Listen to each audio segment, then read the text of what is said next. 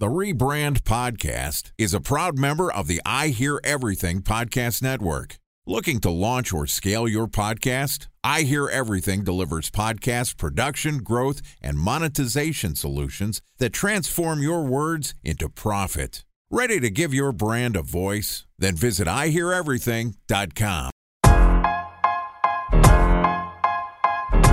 Welcome to the Rebrand Podcast, an I Hear Everything production. This podcast tells the stories of world-changing marketing campaigns as told by the people who build them. In each episode, you'll hear an earful of brilliance from a marketer who has brought an iconic brand to life. Ready to hear the secrets and untold stories behind the brand you love? Then sit back, relax, and get ready for the rebrand. Here's the host of the Rebrand Podcast, the CEO of the Harkey Group, Scott Harkey. All right, it's Rebrand Podcast time. As you guys know, we tell untold stories of world-changing brand campaigns as told by marketers who are building them. I'm your host and founder, Scott Harkey of the Harkey Group. And today we're going to hear about how Verizon Wireless took a completely different approach to connect with this community, launching a gospel choir competition. And that competition was called How Sweet the Sound. Joining us is Jeff Greenfield, who is the CEO and co-founder at Provalytics, which is a future-proofed marketing measurement company. As the next generation of attribution, Provalytics unifies media, including walled gardens, providing duplicated privacy complaint reporting, which includes media synergies, carryover, and separates incrementability from the baseline. All right, I'd love to talk about some measurement stuff too, but let's also get into Verizon's Effie winning How Sweet the Sound campaign. All right, here we go. I'm with Jeff Greenfield, the CEO and co-founder of Provalytics. What's up, man? Let's get into it. How's it going, Scott? It's going great. I'm excited as can be to talk about this. This was definitely a very, very exciting campaign to come up with, and the results from it were just absolutely astounding. Well, talk to me. How did you, so you're working with Verizon, you're working with their agency. How did you guys collaboratively come up with the idea? And tell us about really the idea and the promotion and the campaign. Yeah, so at the time, it was the early 2000s, and I was doing product placement and branded entertainment. So I was putting products into TV and film. But there were always brands that were looking to go the extra mile. They wanted to do a little extra. And so at that time, any types of campaigns I would put together would always integrate with product placement. To me, it's like, hey, if you're spending dollars on media, you might as well throw a little bit of dollars towards integration campaign. They take a while to take effect because it takes time to film things. But sometimes you come up with like a huge hit. And so I was speaking at an event someplace in the Midwest and it was a group of independent ad agencies. And after I presented, the head of an agency came up to me and he said, hey, we've got a client that we're pitching.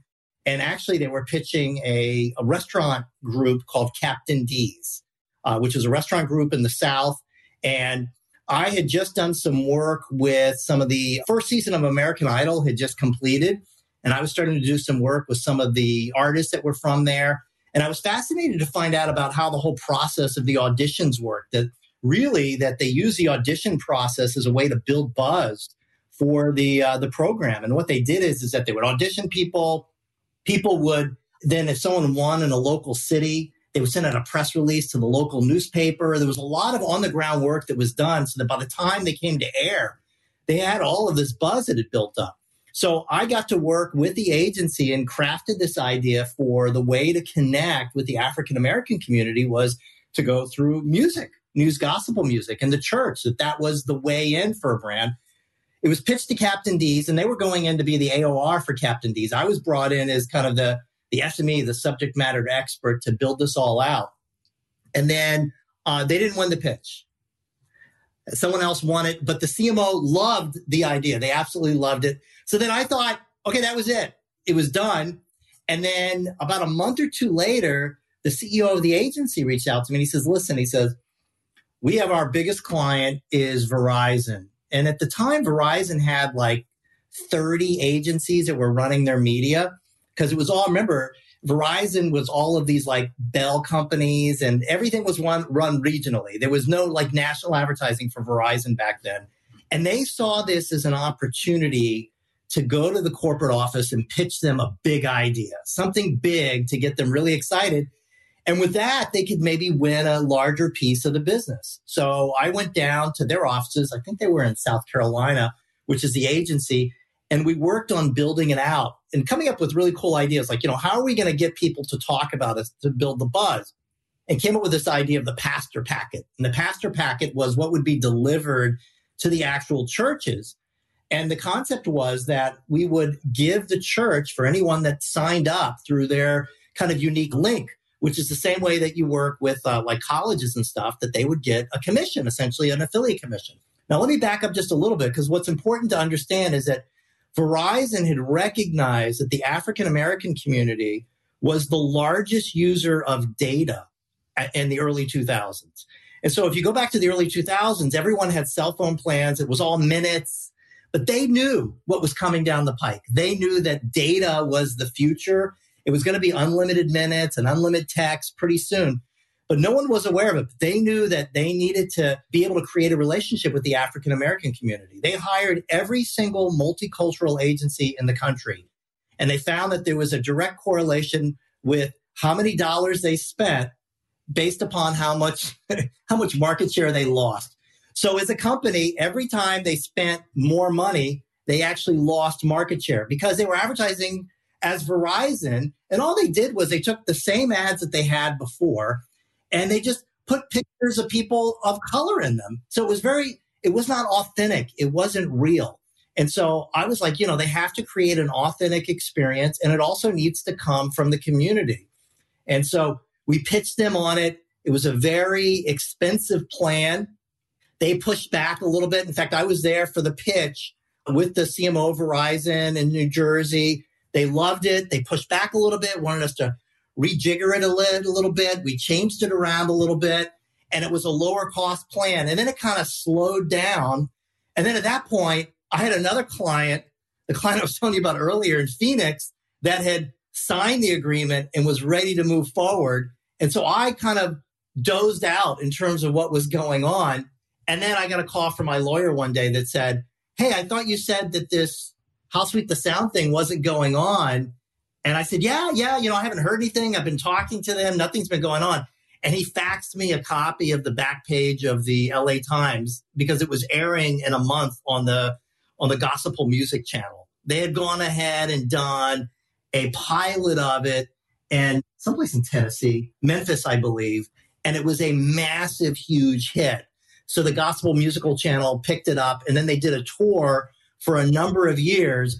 And the reason it won an Effie is because it was the only thing that Verizon had ever done that had actually gained market share for them in the African-American community. And I think even as of like just a couple of years ago, it's still going on. It's still alive, which is absolutely positively amazing. But it really was an American Idol style contest for gospel musical choirs. And it had never been done before, which was absolutely amazing. This is awesome. Okay. And I loved you gave the setup and the goal and the demographics.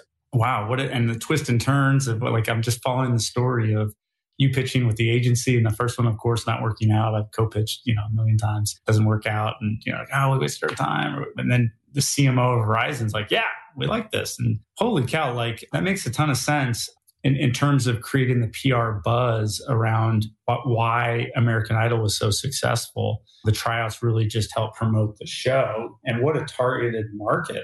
The quote of, "I'll show you a great marketer, I'll show you a better niche marketer," stands true here for sure. And I've actually looked at different demographics of whether it's Christians or Baptists, like the church community is huge. This is a crazy campaign. No wonder you won an Effie. And it worked. It actually achieved some business goals. So this is checking every box of what this show is all about, of solving a problem, being super creative, creating some IP around something ownable for Verizon, and actually having it drive the initiative that they were trying to drive in terms of getting more engaged in the African-American community.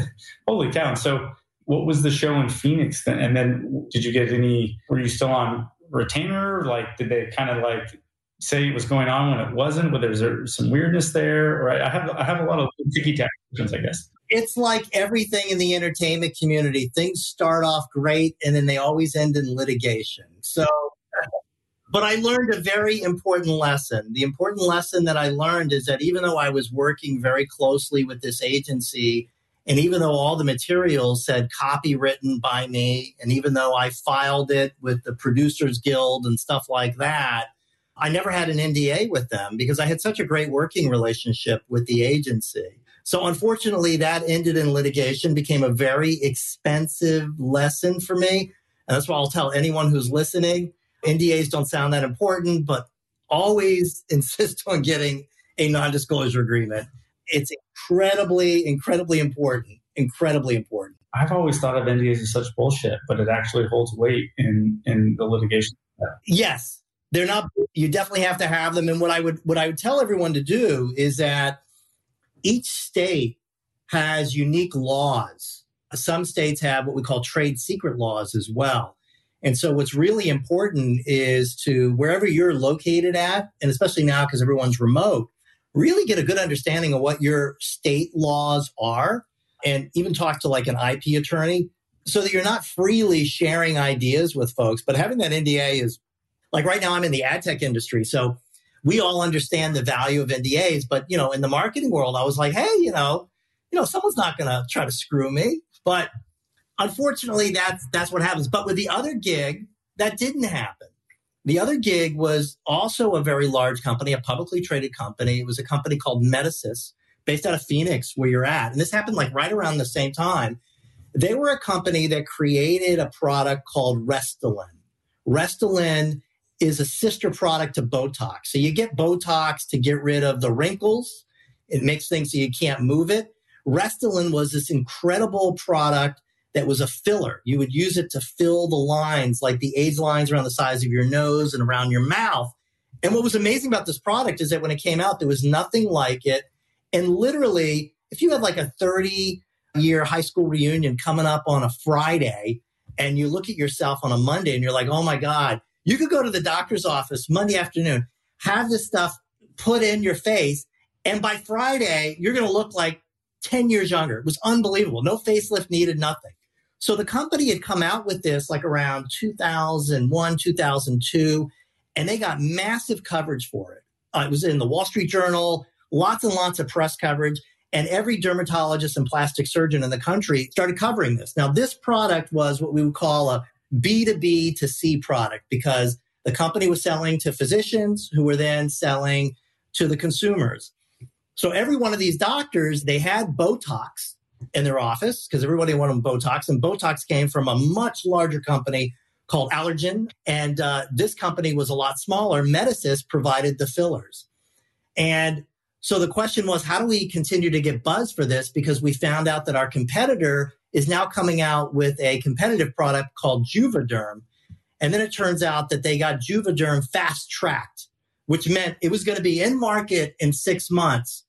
Not only that, the salespeople were already telling the doctors, hey, we're going to make this available to you for half the cost of what you're paying for Restylane.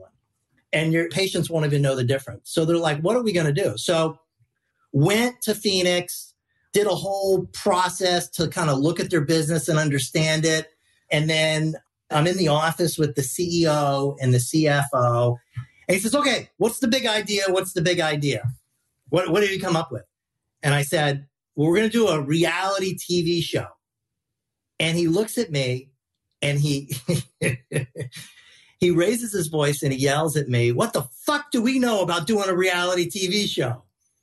And luckily, I'd been in situations like this before with CEOs because what they're looking to do at that point is they're looking to see if you really believe in the idea. Because most people would like buckle and say, oh, well, I got something else better. And I said to him, I said, what the fuck do we know about a reality TV show? Have you seen the shit that's on TV right now? And I stayed quiet. And he stared me down for about 45 seconds. And then he pushed on his intercom and asked his assistant, say, can you print up 5 copies of that TV show idea I had?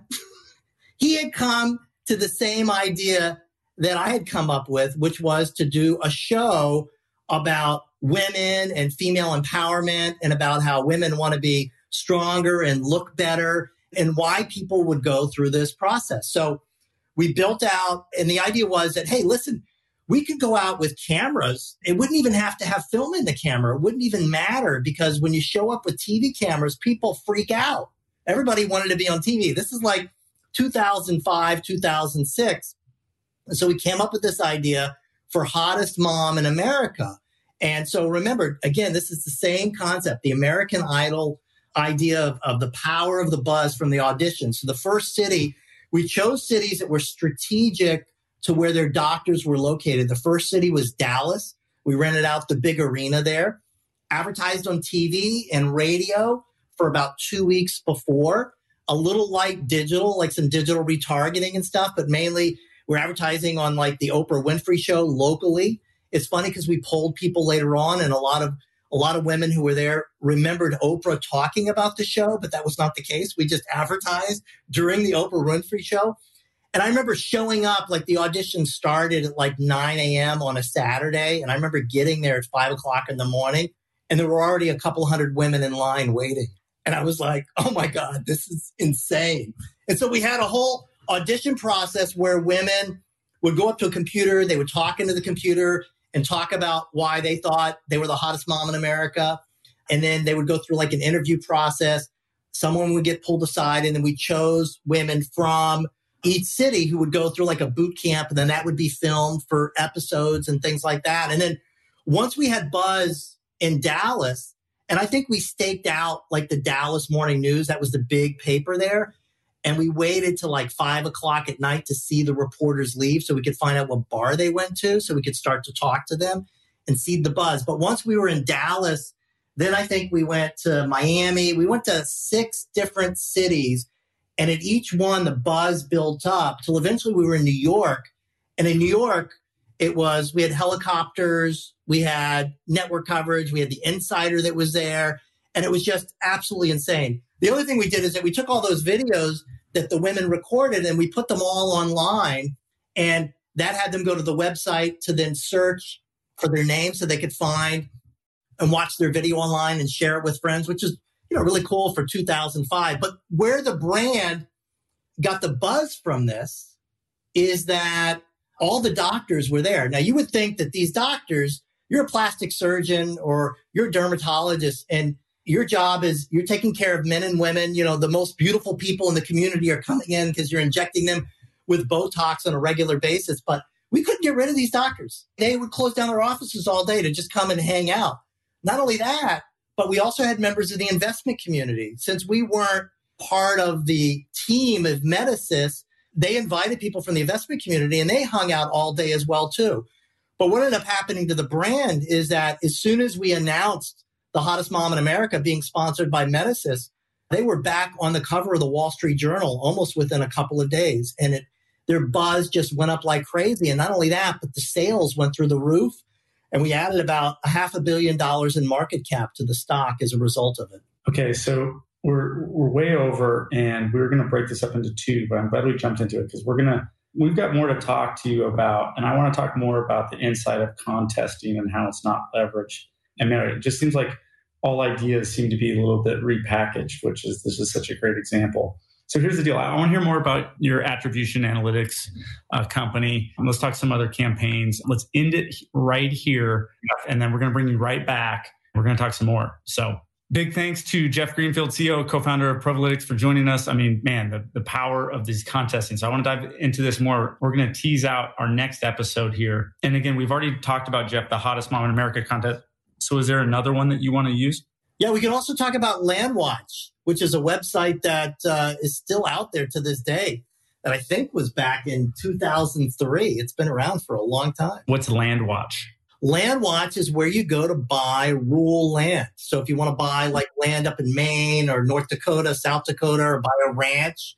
And is that the brand, Landwatch? It is a brand now, but there's an interesting backstory behind why Landwatch was created and came around, and how a large brand was able to create a nice revaluation for themselves on Wall Street as a result. Okay, so in part 2 of this interview, which we will publish tomorrow, Jeff and I are going to talk about how a brand, Landwatch, was developed from scratch. The brand's still around.